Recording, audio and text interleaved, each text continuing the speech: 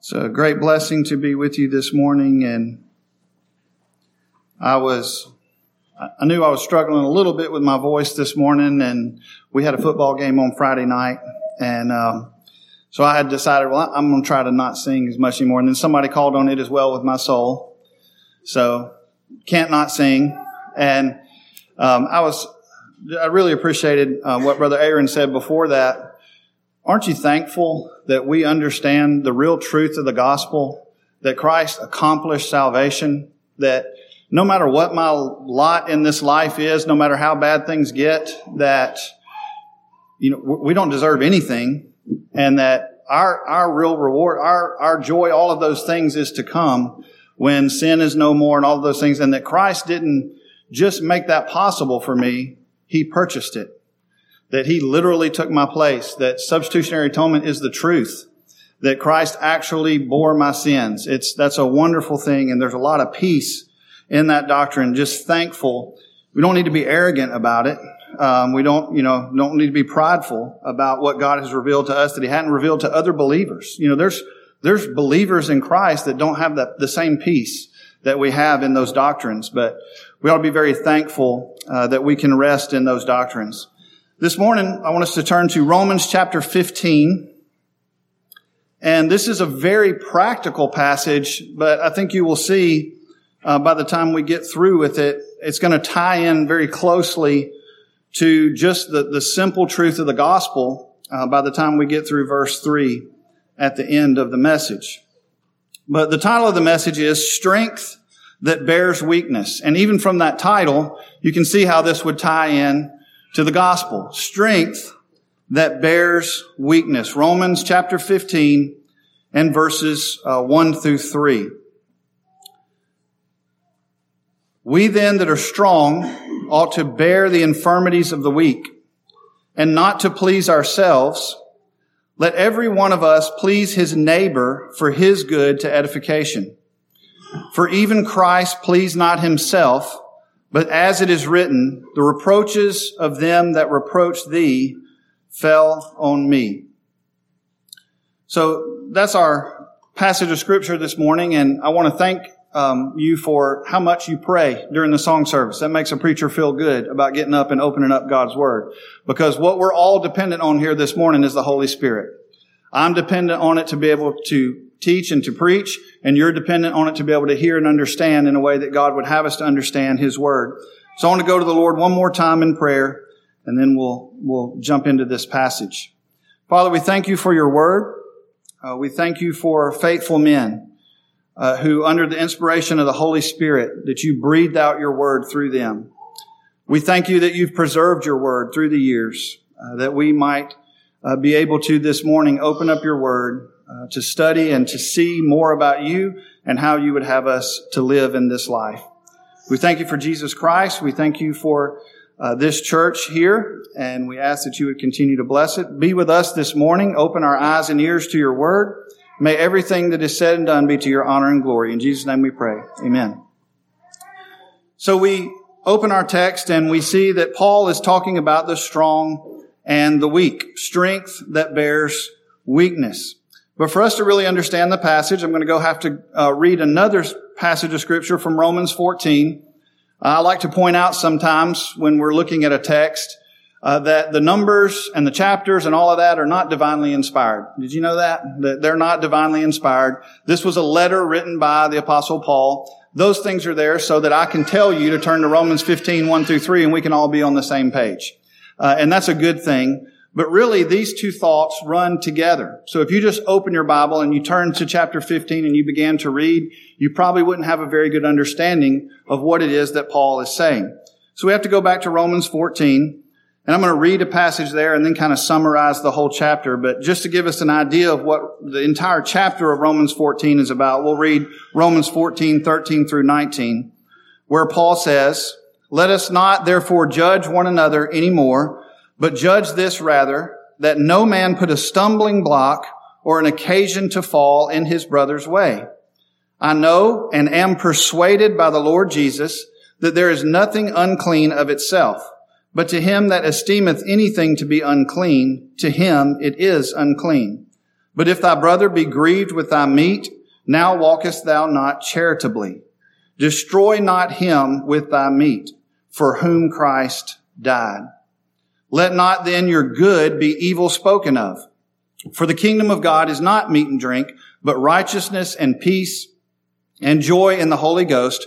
For he that in these things serveth Christ is acceptable to God and approved of men. Let us therefore follow after the things which make for peace and things wherewith one may edify another. So that's just a small part of a bigger chapter. And in the whole chapter of Romans 14, what Paul's really trying to say is this.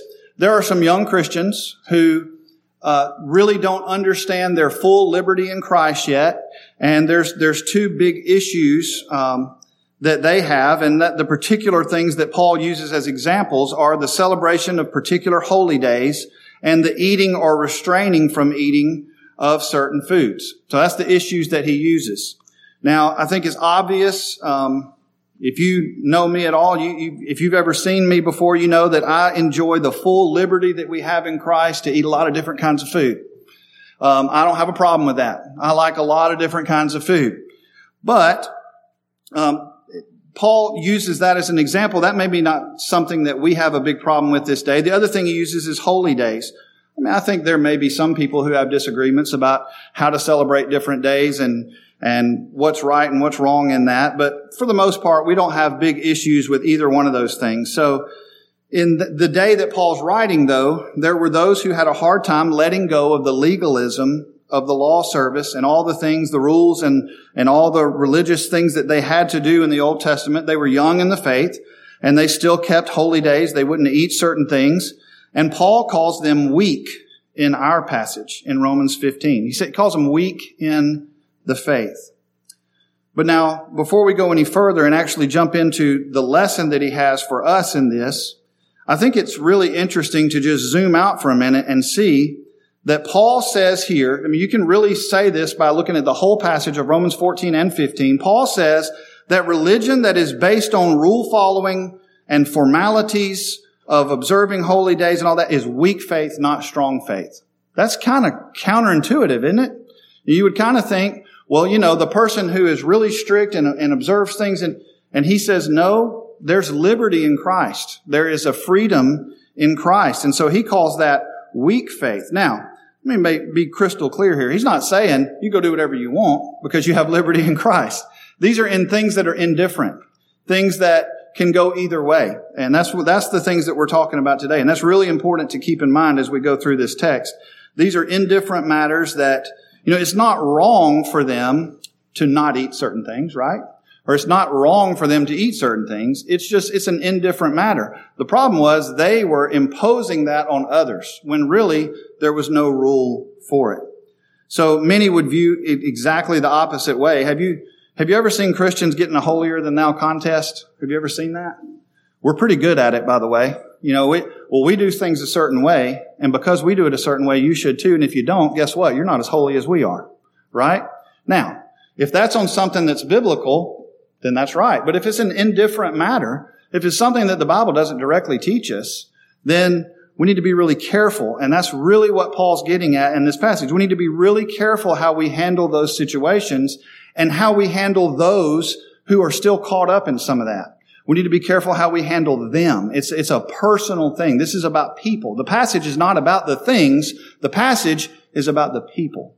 And so we need to be really careful how we handle people in that situation. So we're going to jump in to our text in Romans 15. In verse 1, he says, "We then that are strong ought to bear the infirmities of the weak and not to please ourselves." So point number 1 is the strong and the weak. We're going to define who we're talking about here, okay? So he says there's the strong and the weak. Point number 1, there is strong and there is weak. Paul addresses this exhortation to the strong. So out of those two categories, the person that Paul is talking about is that person who is considered strong in the faith. That's who Paul's exhorting in this passage. He's not talking to the weak. He's talking to the strong. So Paul divides Christians, believers, I think that's really important too. We'll get to that in a minute. Believers into two big categories, strong and weak. Now, I know for a fact in this room there are men and women that I would call strong in the faith. I may not know you real well, but I know you well enough to know that I would call you strong in the faith because of your life and because of what we've seen in your life. I'll tell you this, I want to be in that category, right? If there's two categories and they're strong and weak, I want to be in the category that's considered strong, and you should want to be there too. You should want to be in that category of those who are classified as strong in the faith. If there's a choice between two categories of Christians, and one is called strong, and it includes the Apostle Paul, because he said, we then that are strong, right? So Paul put himself in that category. So if there's two categories, and one is called strong, and it includes the Apostle Paul, and the other is called weak, and it doesn't include the Apostle Paul, that's an easy choice for me. You know, I want to be strong in the faith. We should have a holy ambition to be the strongest we can be in following our Lord and Savior, Jesus Christ. That's not a bad thing. We should seek earnestly the best gifts. We should seek to follow after Christ with all that we have. We should want to be strong in the faith. That's a holy ambition. You know, as I was thinking about that a long time ago when I actually played sports, I wanted to be stronger. I wanted to be faster. I wanted to win. I wanted to be the best. Never was. I wanted to be. I tried to be. You know, I wanted to compete. I wanted to do the best I could. And we do that with really trivial things like sports or like in our career. You know, if you're in business, what do you try to do? You try to grow your business. You try to get better at whatever it is that you do. You try to move up the ladder. You try to have ambition that's in the right way and make wise decisions and be a better employee or move up the ladder to a higher position. But is this not much more significance to be a follower of Jesus Christ and be strong in that than any of those trivial things? Well, absolutely it is. So we should have a holy ambition to be the strongest we can be in our faith and in following Jesus Christ. That's more valuable than any of those trivial pursuits. So who is it then that are the strong? Well, the strong are those that have strong faith, and we can get this from our passage. If you take Romans 14 and 15 and look at the whole thing as a whole, these are who Paul is calling the strong. They have strong faith, and they don't lean on the trappings of religion or tradition or man-made rules and regulations. They understand their freedom in Christ, and I think this is the most important statement right here. They are men and women who understand the Word of God and can skillfully apply that Word in matters of indifference and practical issues, even those things that don't pertain to the doctrines of the gospel. That's a lot. I'm going to repeat that one. The strong are men and women who understand the Word of God and can skillfully apply that Word in matters of indifference and practical issues that don't pertain to the doctrines of the gospel. Okay, so in other words, they don't just have 2 verses memorized for the doctrine of election, 2 verses memorized for total depravity, 2 verses for this. They actually can take the whole Word of God, the whole counsel of God, and apply it to practical issues in their life, and especially to those things that are indifferent. That means you're strong. That means that you are digging into the Word. That is not something that can be had very easily. Okay? This takes a lot of work and takes mining in the Scriptures to get to this point of being considered strong in the faith. John Gill describes them this way. This is how he describes the strong in this passage. They are the stronger and more knowing part of private Christians, the Apostle John's young men who are strong in distinction from little children. When these young men are in the bloom and flower of profession, in the prime of their judgment and exercise of their grace, who are strong in Christ and not in themselves, in grace that is in Him, out of which they continually receive, who are strong in the grace of faith and are established and settled in the doctrine of it. They have a large and extensive knowledge of the several truths of the gospel, and among the rest of that of Christian liberty, specifically for this passage. Christian liberty. So that's how he describes the strong. So the passage is written to those who are strong in the Word, strong in the faith, who are able to apply that to their life in a real way in practical matters. So then who are the weak? Well, of course, obviously, it's the exact opposite. These are the ones that Paul says are weak in faith. They're still clinging to traditions. and things that they think are significant that are not, that are actually indifferent, and they are things that are no longer binding upon Christians who are in Christ. John Gill says they're weak in faith and knowledge, particularly in the knowledge of their freedom from Mosaical observances. Their infirmities that the Scripture talks about, the strong ought to bear the infirmities of the weak, are their ignorance and mistakes and errors about things that are indifferent. So we're not talking about gospel doctrine here, okay? That's not what's under consideration here. Paul is talking about things that are indifferent, things that could go either way, but yet some are making those issues in the church. That's the issue. They're saying, you know what? If you don't do it like I do it, you're wrong. And it's actually a matter of indifference. And instead of them being right, they are causing problem in the church because they're insisting on things that shouldn't be insisted on. Now, does that hit home a little bit? I'm not going to go into any details, and I'm not going to name any issues this morning. I'll leave that up to somebody else, especially at somebody else's church. But you think about that for a minute.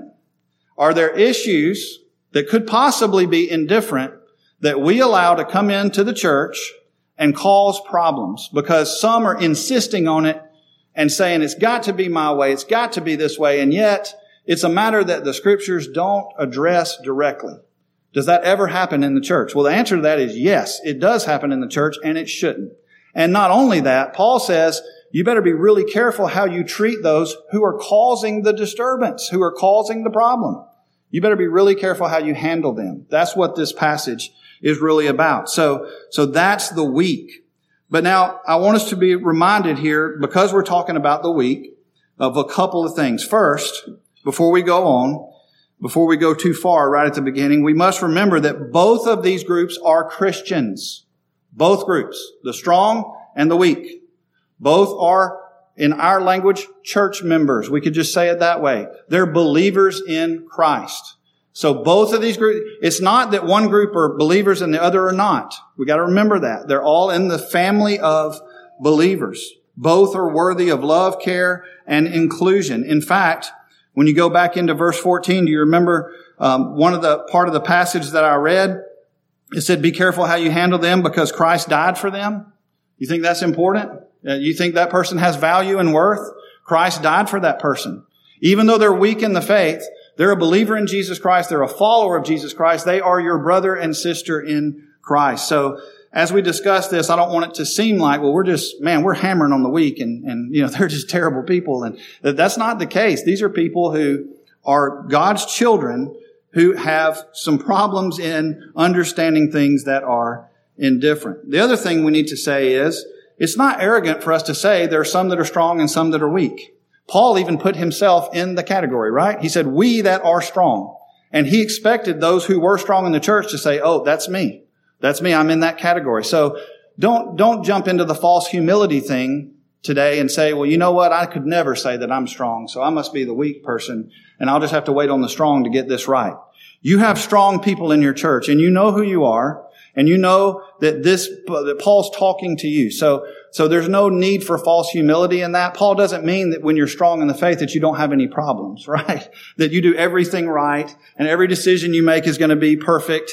That there's nobody in the church like that, right? Not one person. By the way, not even the pastor. And I can say that here because I know Brother Lewis would amen me on that, right? He knows he's not perfect. I know I'm not perfect. Nobody's perfect. So don't think that you have to be perfect to be able to say, well, I belong in the category of the strong. So just a couple of warnings there before we go on. Now, secondly, so what does Paul say about that? We've defined who it is that's strong and weak. He gives the first part of the exhortation at the end of verse 1. We then that are strong ought to bear the infirmities of the weak and not to please ourselves. So the first part of that says we're to bear the infirmities of the weak.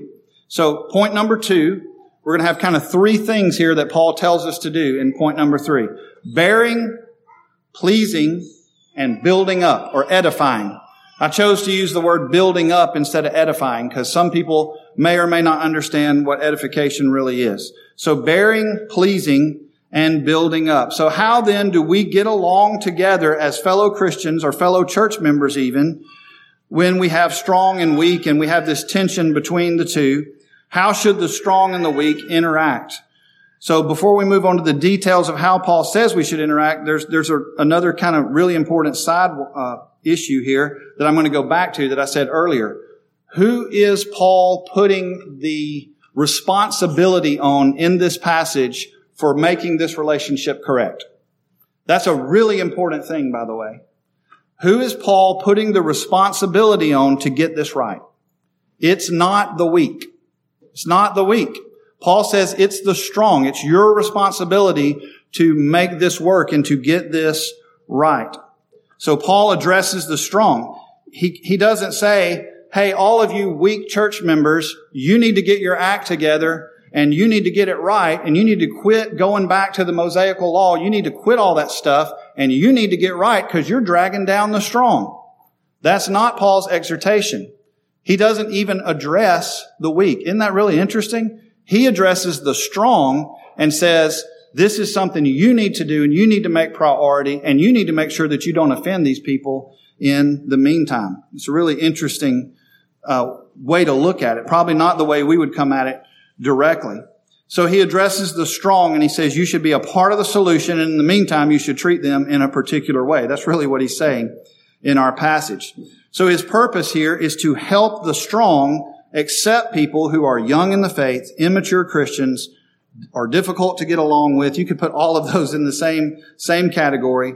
Conflict is difficult. So why we have this passage is because Paul is saying when these two groups are together and these people are insisting on things that these people know is not right, what's going to happen? It's called conflict, right? It's conflict and there's going to have to be conflict resolution.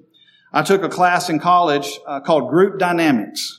If you've never heard of the study of group dynamics, it's really interesting stuff. Did you know that if you put more than 4 or 5 people together, you're always going to have conflict of some kind? I mean, it's almost a given. So a church, hopefully you're going to have more than 4 or 5 people. You're probably going to have conflict. I mean, it's just kind of a given. We all think that we know the way things are supposed to go. And for most people, maybe not everybody struggles with this, but some of us believe that, our ideas are probably right. And not only that, we want you to know that our side is right. It's not just that I can be right. I want you to say that I'm right too. I can't just be right and go about my merry way. You have to agree with me. So that's really what Paul is saying here. These people who are on these indifferent matters are being insistent. They're saying, no. If you don't do it my way, you're wrong. And Paul says that's not right, but be careful how you deal with them. Don't just kick them out. Don't just throw them out. Because why can you not do that? Christ died for them. They're one of God's children.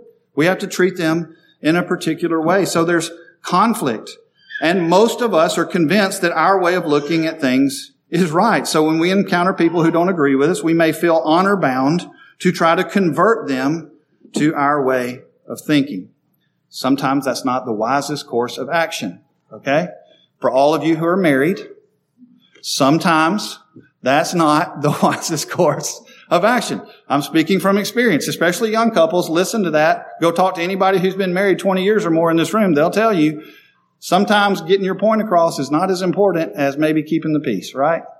Sometimes we can just say we agree to disagree, or maybe we just don't see eye to eye on that. But that's really what Paul is saying in this passage. So perfect, total unity and agreement.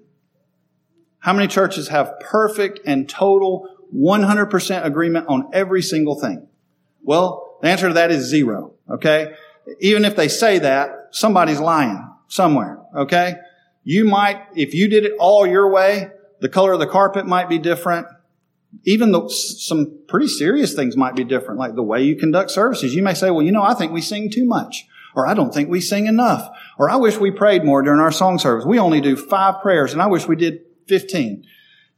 There could be a list of 100,000 things that everybody in this room, if you had it all your way, it wouldn't be the way that it is. So there's never going to be total and perfect unity. So then what we have to do is we have to learn how to live with one another and how to get along with one another when there is conflict. And we see that in the New Testament church. Isn't it interesting? The Bible it doesn't whitewash everything, does it? It tells us everything. Even in the Old Testament, look at some of the things that happened in the Old Testament. It's pretty amazing. Murder, all the things, adultery, all the things that were mentioned. And these are people who, we look up to, and yet it shows all of their life, not just the good stuff. Well, it's the same way with the New Testament church. You would think that if anybody could have agreed with each other, it would have been the believers in the early church. They're only a few years removed from the personal presence of Jesus Christ. He had been on the earth in his earthly ministry just years right before the early church and these letters that we're reading. Not only that, they have the presence of the apostles who had authority from God to teach. But if you read the letters, what do you find out? You find out that there was conflict in the early church. And in some cases, a lot of conflict, even in the early church. So we understand that there's going to be differences, and sometimes these differences are going to lead to conflict. But we don't have a big problem with the differences that they did at their time. In this context, in this passage, it's about the differences between observing certain Jewish days and diet and those kinds of things.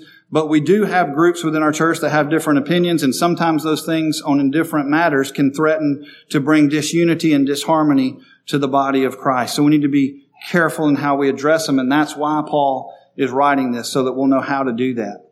So we have people who are quite narrow in what they feel like is proper conduct and stuff for Christians. We have people who are broader in their views. These differences sometimes lead to conflict. So how do we deal with them? So what Paul taught us in chapter 14, I think, is the overview, and now he's zeroing in on those that are strong, on how they're specifically to. In chapter 14, he told us things like that we're not to condemn one another. We're not to look down on others who see those things differently than us. And that we all belong to the Lord, and we all want to honor the Lord, and we each answer to the Lord. You know, to remember that too.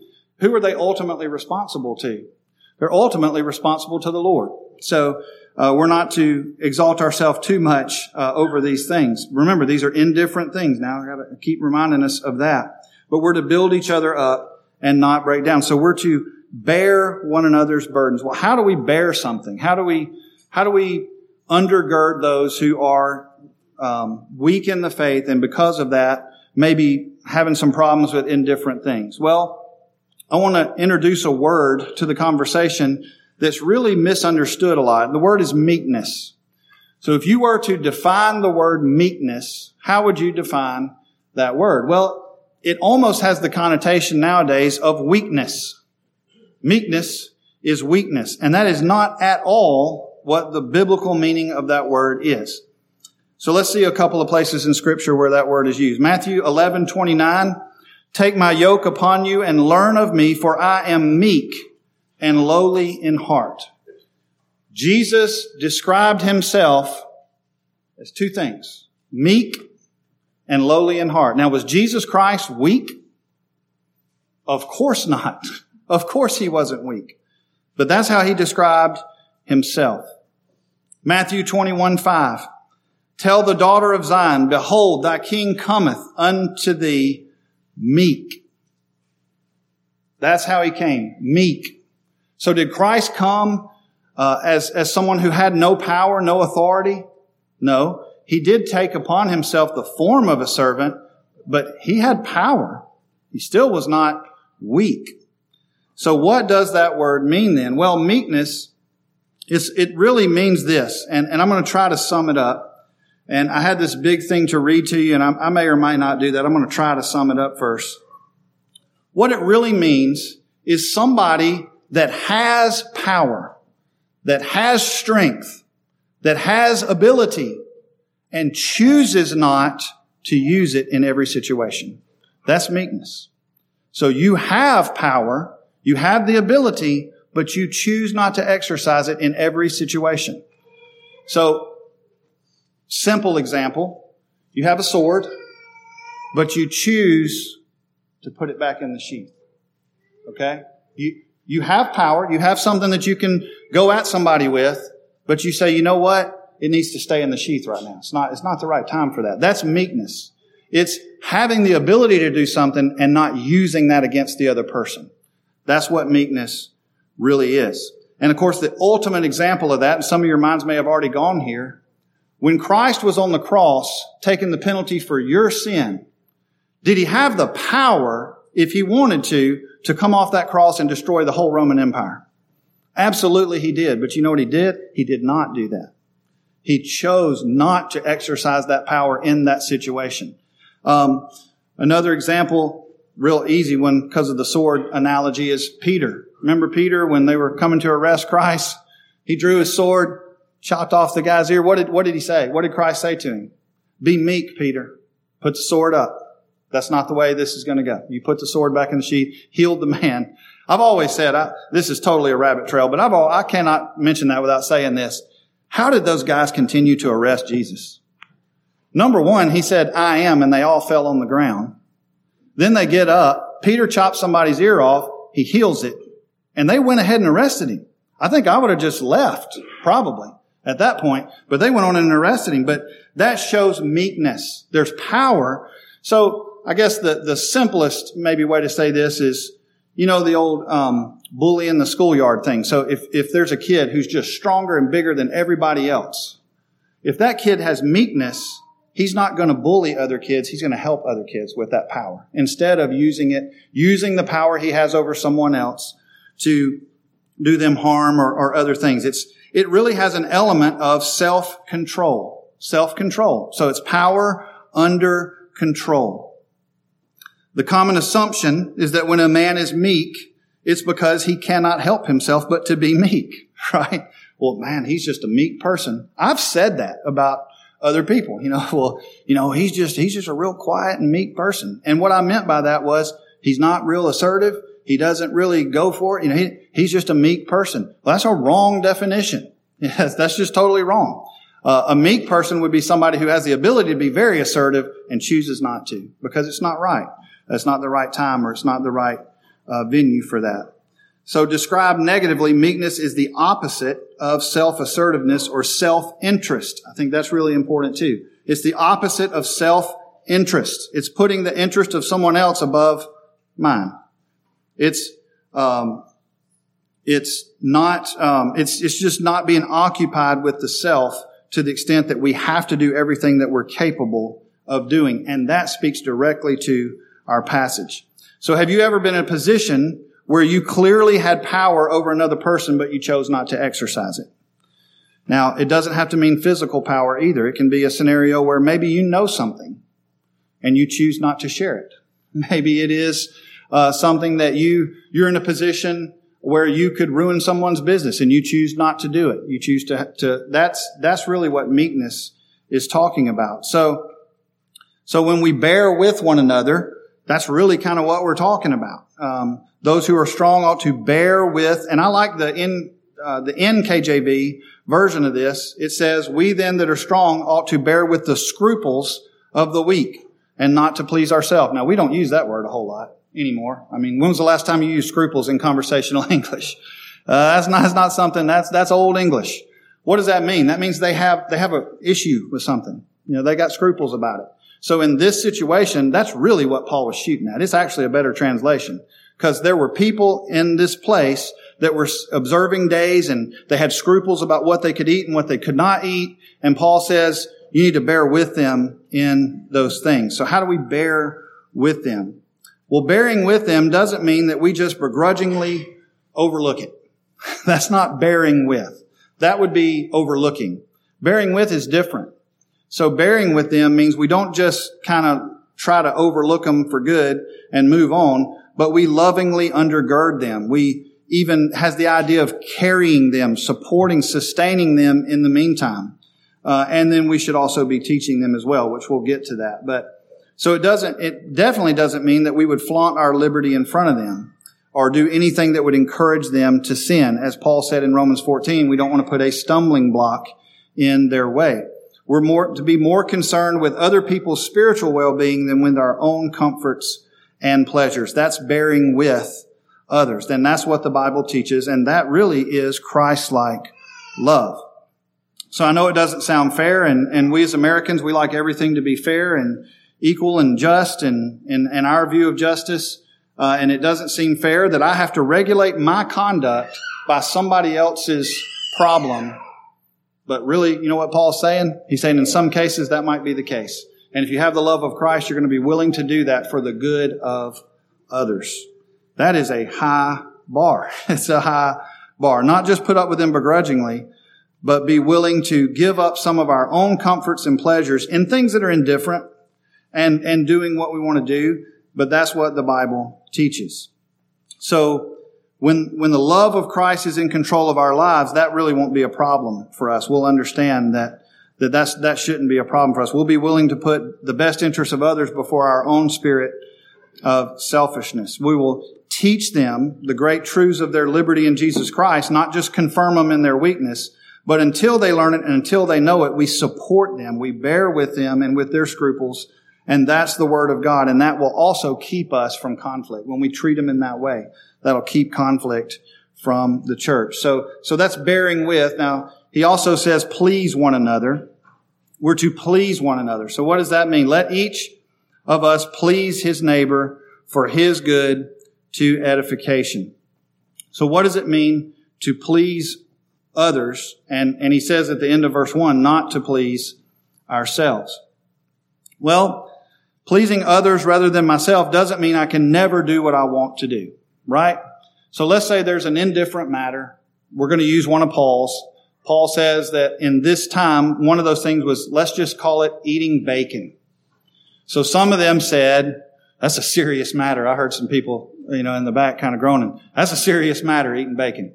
So if the issue is, some people in the church say it's wrong to eat bacon. All right?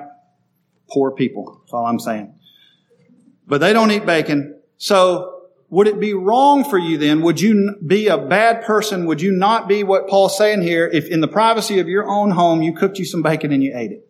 Paul wouldn't have a problem with that. I'm going to go ahead and tell you that. He wouldn't have a problem with that. Because that affects them in no way whatsoever. Now, if you show up at church with a platter stacked 20 feet high of bacon and you're just sitting there eating it, talking to them, is that what Paul's saying? Paul says that's a stumbling block. You're doing that on purpose. You ought to be willing to not eat bacon for 5 minutes at church to please that person. You ought to please them rather than pleasing yourself. That's really simplifying it down, but I promise you, that's really the heart of what Paul is saying here in this passage.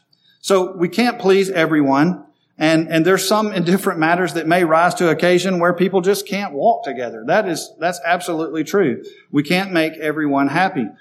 Anybody that's ever been in my job, in my line of work, knows you can't make everyone happy. I would love to make everyone happy. It's just not possible. There's a story about that. There's a fable. There's an old man traveling with a child and a donkey. So there's an old man, a child, and a donkey, and they're traveling. And as they passed through a village, the man was leading the donkey and the child was walking behind. The townspeople said, "The old man, you're a fool. Why are you not riding the donkey?" So he said, well, okay. So he gets on the donkey and he takes out to the next town. When he gets to the next town, what do you think the people said? "What kind of man are you? You're sitting on the donkey. You're making that poor little child walk behind you. You ought to be ashamed of yourself." So he gets off, he puts the child on the donkey, and they start to the next town. They get to the next town and they say, "Are you a fool? That donkey's strong enough. It can carry both of you. You ought to get on there with the child." So he gets on, he goes to the next town. At the next town, they say, "What kind of master are you to this animal? You're just taxing this thing to death. That donkey's sweating, carrying both of you. You ought to be ashamed of yourself." And the last time he was seen, he was carrying the donkey to the next town because he's trying to make everybody happy. He's not going to make everybody happy, right? So there's an element here. We're not going to make everybody happy. But in instances where we can, we should be willing to put our wants and needs on indifferent things aside for the good of the whole. That's really what Paul is shooting at here. We can't please everybody and everything. And Paul's not even really suggesting that we try, but he says we should be careful about pleasing ourselves at the expense of others who are our brothers and sisters in Christ. Our athletics teams this year at TCPS, they've got a motto for the year and for all the different teams, and I really like it. It's called "I am third." So that kind of sounds weird. Sports teams usually want to be number one. But their mantra is, "I am third." And the reason they say that is because Christ comes first. I'm going to put others second, and I'm going to come third. Well, if you can live that way, you'd live a pretty good life. You put Christ first, others second, and myself third. It's a good way to live. So Paul says we're to please others more than to please ourselves. And then the last part of this, he says, at the very end of verse 2, let every one of us please his neighbor for his good to edification. So what does edification mean? Well, I told you I use the word building up. It's to build up. That's the point. So none of us is an island unto ourselves. Did you know that? If you're a member of a church, what you do, how you act, how you treat others in the church, it affects the whole church. The whole thing. So we got to be really careful how we act. And we should be building up, not tearing down. We should always be building up. Weigh every decision, even ones of Christian liberty. And that's the point of this text. Okay? Summing it up, I could have saved y'all a lot of time and just said this and walked away. I mean, it's really that simple. Weigh every decision, even ones of Christian liberty, by this very high standard. How will it affect my brothers and sisters? Will it build them up or tear it down? Will it bring unity or will it cause division? That's it. That's the whole message of Paul right there. We are to be doing things that build others up, not tearing them down. Even those that are weak in the faith, that are making decisions that we as older, more mature, strong in the faith Christians maybe know better. We're still to be patient and bear with them, please them rather than ourselves when we can, and also build them up. Do things that are building them up, not tearing them down. Ephesians 4, verses 11 through 16, he gave some apostles, some prophets, some evangelists, and some pastors and teachers. Aren't you glad that's true? Jesus Christ gave gifts to the church for the perfecting of the saints, for the work of the ministry, for the edifying of the body of Christ. We're to be building one another up. That's what those gifts are for. Till we all come in the unity of the faith and the knowledge of the Son of God, into a perfect man, into the measure of the stature of the fullness of Christ. Did you know that none of us are there yet? Not one person in the church is there yet. We haven't got there yet. So there's some areas. I was talking to somebody after preaching this message, and he said, I want to put myself in the category of the strong, but I know there's some things I'm weak in. Well, yeah, of course there is. Everybody that Paul called strong in here had weak areas. Absolutely. Nobody's saying that means you've got it all figured out. It says, till we come to the unity of the faith. Until that time, what we're supposed to be doing is using the gifts that God has given to edify the body of Christ, to build it up, to continue to build. And we all need a lot of work. There's plenty of construction that's possible in that process. Then down in verse 16, he says, from whom the whole body fitly joined together and compacted by that which every joint supplies. Every joint's important. Supplies according to the effectual working in the measure of every part, maketh increase of the body unto the edifying of itself in love. That statement. That's really what Paul's after here. That we're edifying one another in love. We're building up instead of tearing down.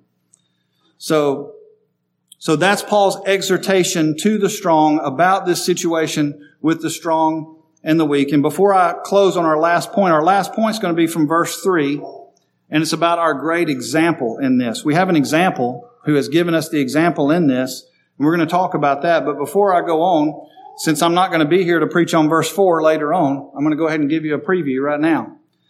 There's a way that we do that. And Paul tells us in verse 4, for whatsoever things were written aforetime were written for our learning, that we through patience and comfort of the Scriptures might have hope.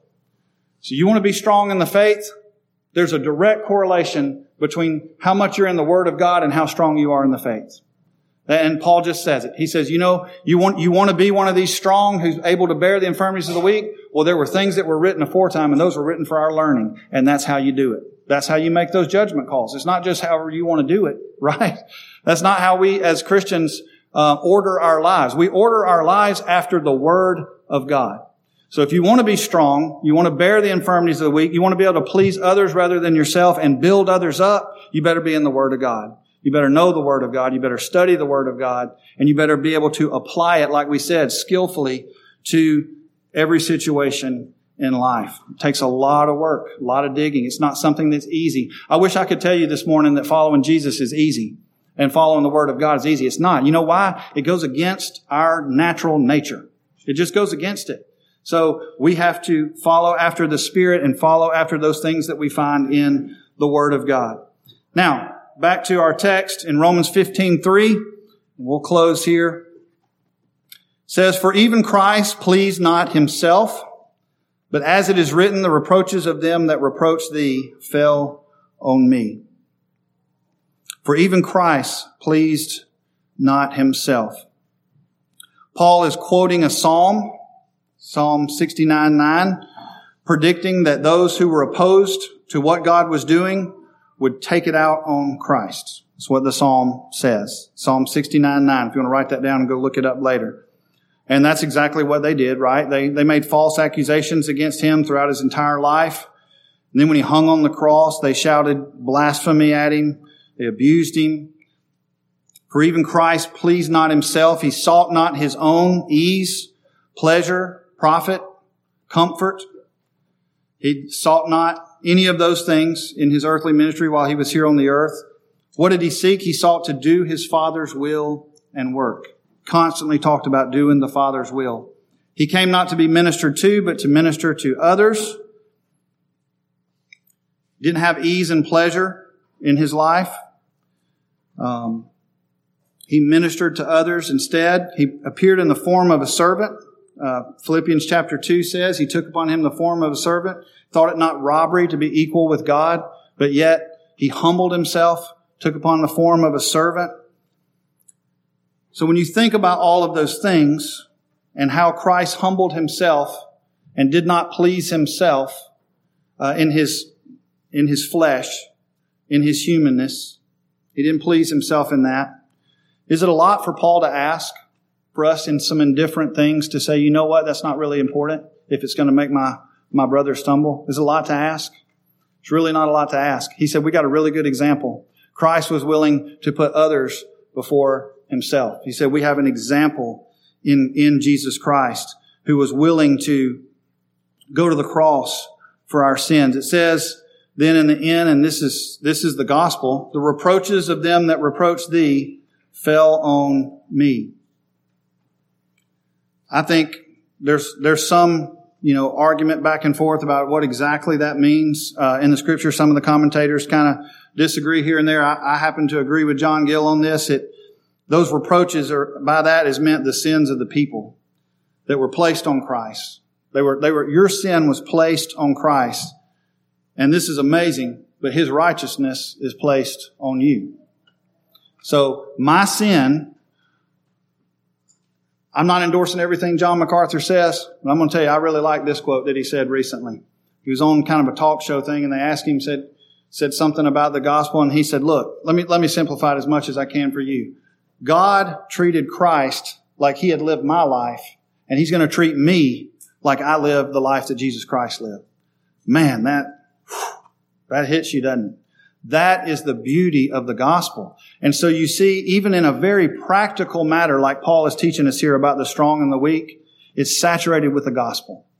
That we treat others, we put others' interests before ourselves, that we treat others in a way that maybe they didn't earn, maybe they didn't deserve it, maybe they're not right, maybe they're wrong about their issue, with this indifferent thing that's causing trouble. But we're willing to set that aside. Aren't you glad that while we were yet sinners, Christ died for the ungodly? That's the gospel of sovereign grace. Corinthians 5:21, for he made him to be sin for us who knew no sin, that we might be made the righteousness of God in him. One of my favorite verses, 1 Peter 3:18, for Christ also hath once suffered for sins, the just for the unjust, that he might bring us to God, being put to death in the flesh, but quickened by the Spirit. So let's go back. You say, well, how does this apply? Let's go back for just a minute into what we were learning a minute ago. Remember I told you, some people might say, well, that's not fair that I have to give up something because these people have scruples about it. It's not fair. Remember when I said that? It's not fair. Is the gospel fair in that sense? Did Christ get what he had coming to him? Was that fair? Now, God's a just God and everything's done in justice. So the reason Christ was treated that way was because of me and you, not because of him. It was because of me and you. My sin was placed on him and God punished him instead of punishing me. So when we have to give up eating some bacon. Not to trivialize it. I'm just taking you back to that word picture so you get the idea. Is that too much? Is it too much to ask? When Christ was willing to take all of my sin and go to the cross so that I could live in His righteousness with Him throughout all eternity. That is not worthy to be compared, to put it in the words of the Apostle Paul. It's not worthy to be compared. We'll close with this text, Ephesians 4:32. Be kind one to another, tender-hearted, forgiving one another, even as God, for Christ's sake, hath forgiven you. That's where the gospel ties in. How you treat other people needs to be in the light of the gospel. If God can forgive me, then I can overlook that. I can forgive that. If God can, in all the things that I have done, if Christ is willing to take my sin and nail it to the cross, then on these matters of indifference, I need to really think about how important that is in the grand scheme of things. And I need to be willing to take a step back and say that my brother's scruples in this issue may be right or wrong. It's a matter of indifference. But I'm willing to bear with them in that because there's something that's more important, is that we are all Christians, we're all believers, we're all followers of Jesus Christ. Jesus Christ paid our sins so that we could live with Him forever. What a glorious truth that gospel is. Hope those things have been a blessing to you today. Hope we can all have opportunities to bear one another's burdens, to build up the body of Christ. Thankful for this church and our fellowship with you, Providence and Ripley Church, and love your pastor a lot. And as I close, I want to invite you to something, and I don't have the exact date, so I will get it back to you. And I meant to have it with me, and I forgot. But we are having a series of events in Tupelo. The first one's October the 12th. You're welcome to come to that one if you want to. There will be 4 throughout the year. Your pastor is the invited speaker at one of those events. And I'm going to get you the date of that. I would love for you to come. He's going to be teaching on anxiety and depression and how that affects young people in our culture today. It's sponsored by the American Family Association. It's in association with them. So some of their people are going to be teaching some of these. But I'll be honest with you, I couldn't think of anybody better than Brother Lewis to teach on that topic. And so he's going to come and teach on that topic. It'll be at one of the churches in Tupelo, but you're welcome to come to that. We'd love to have you come and be part of that series. And I'll get you some information on that as soon as I can. Lord bless you.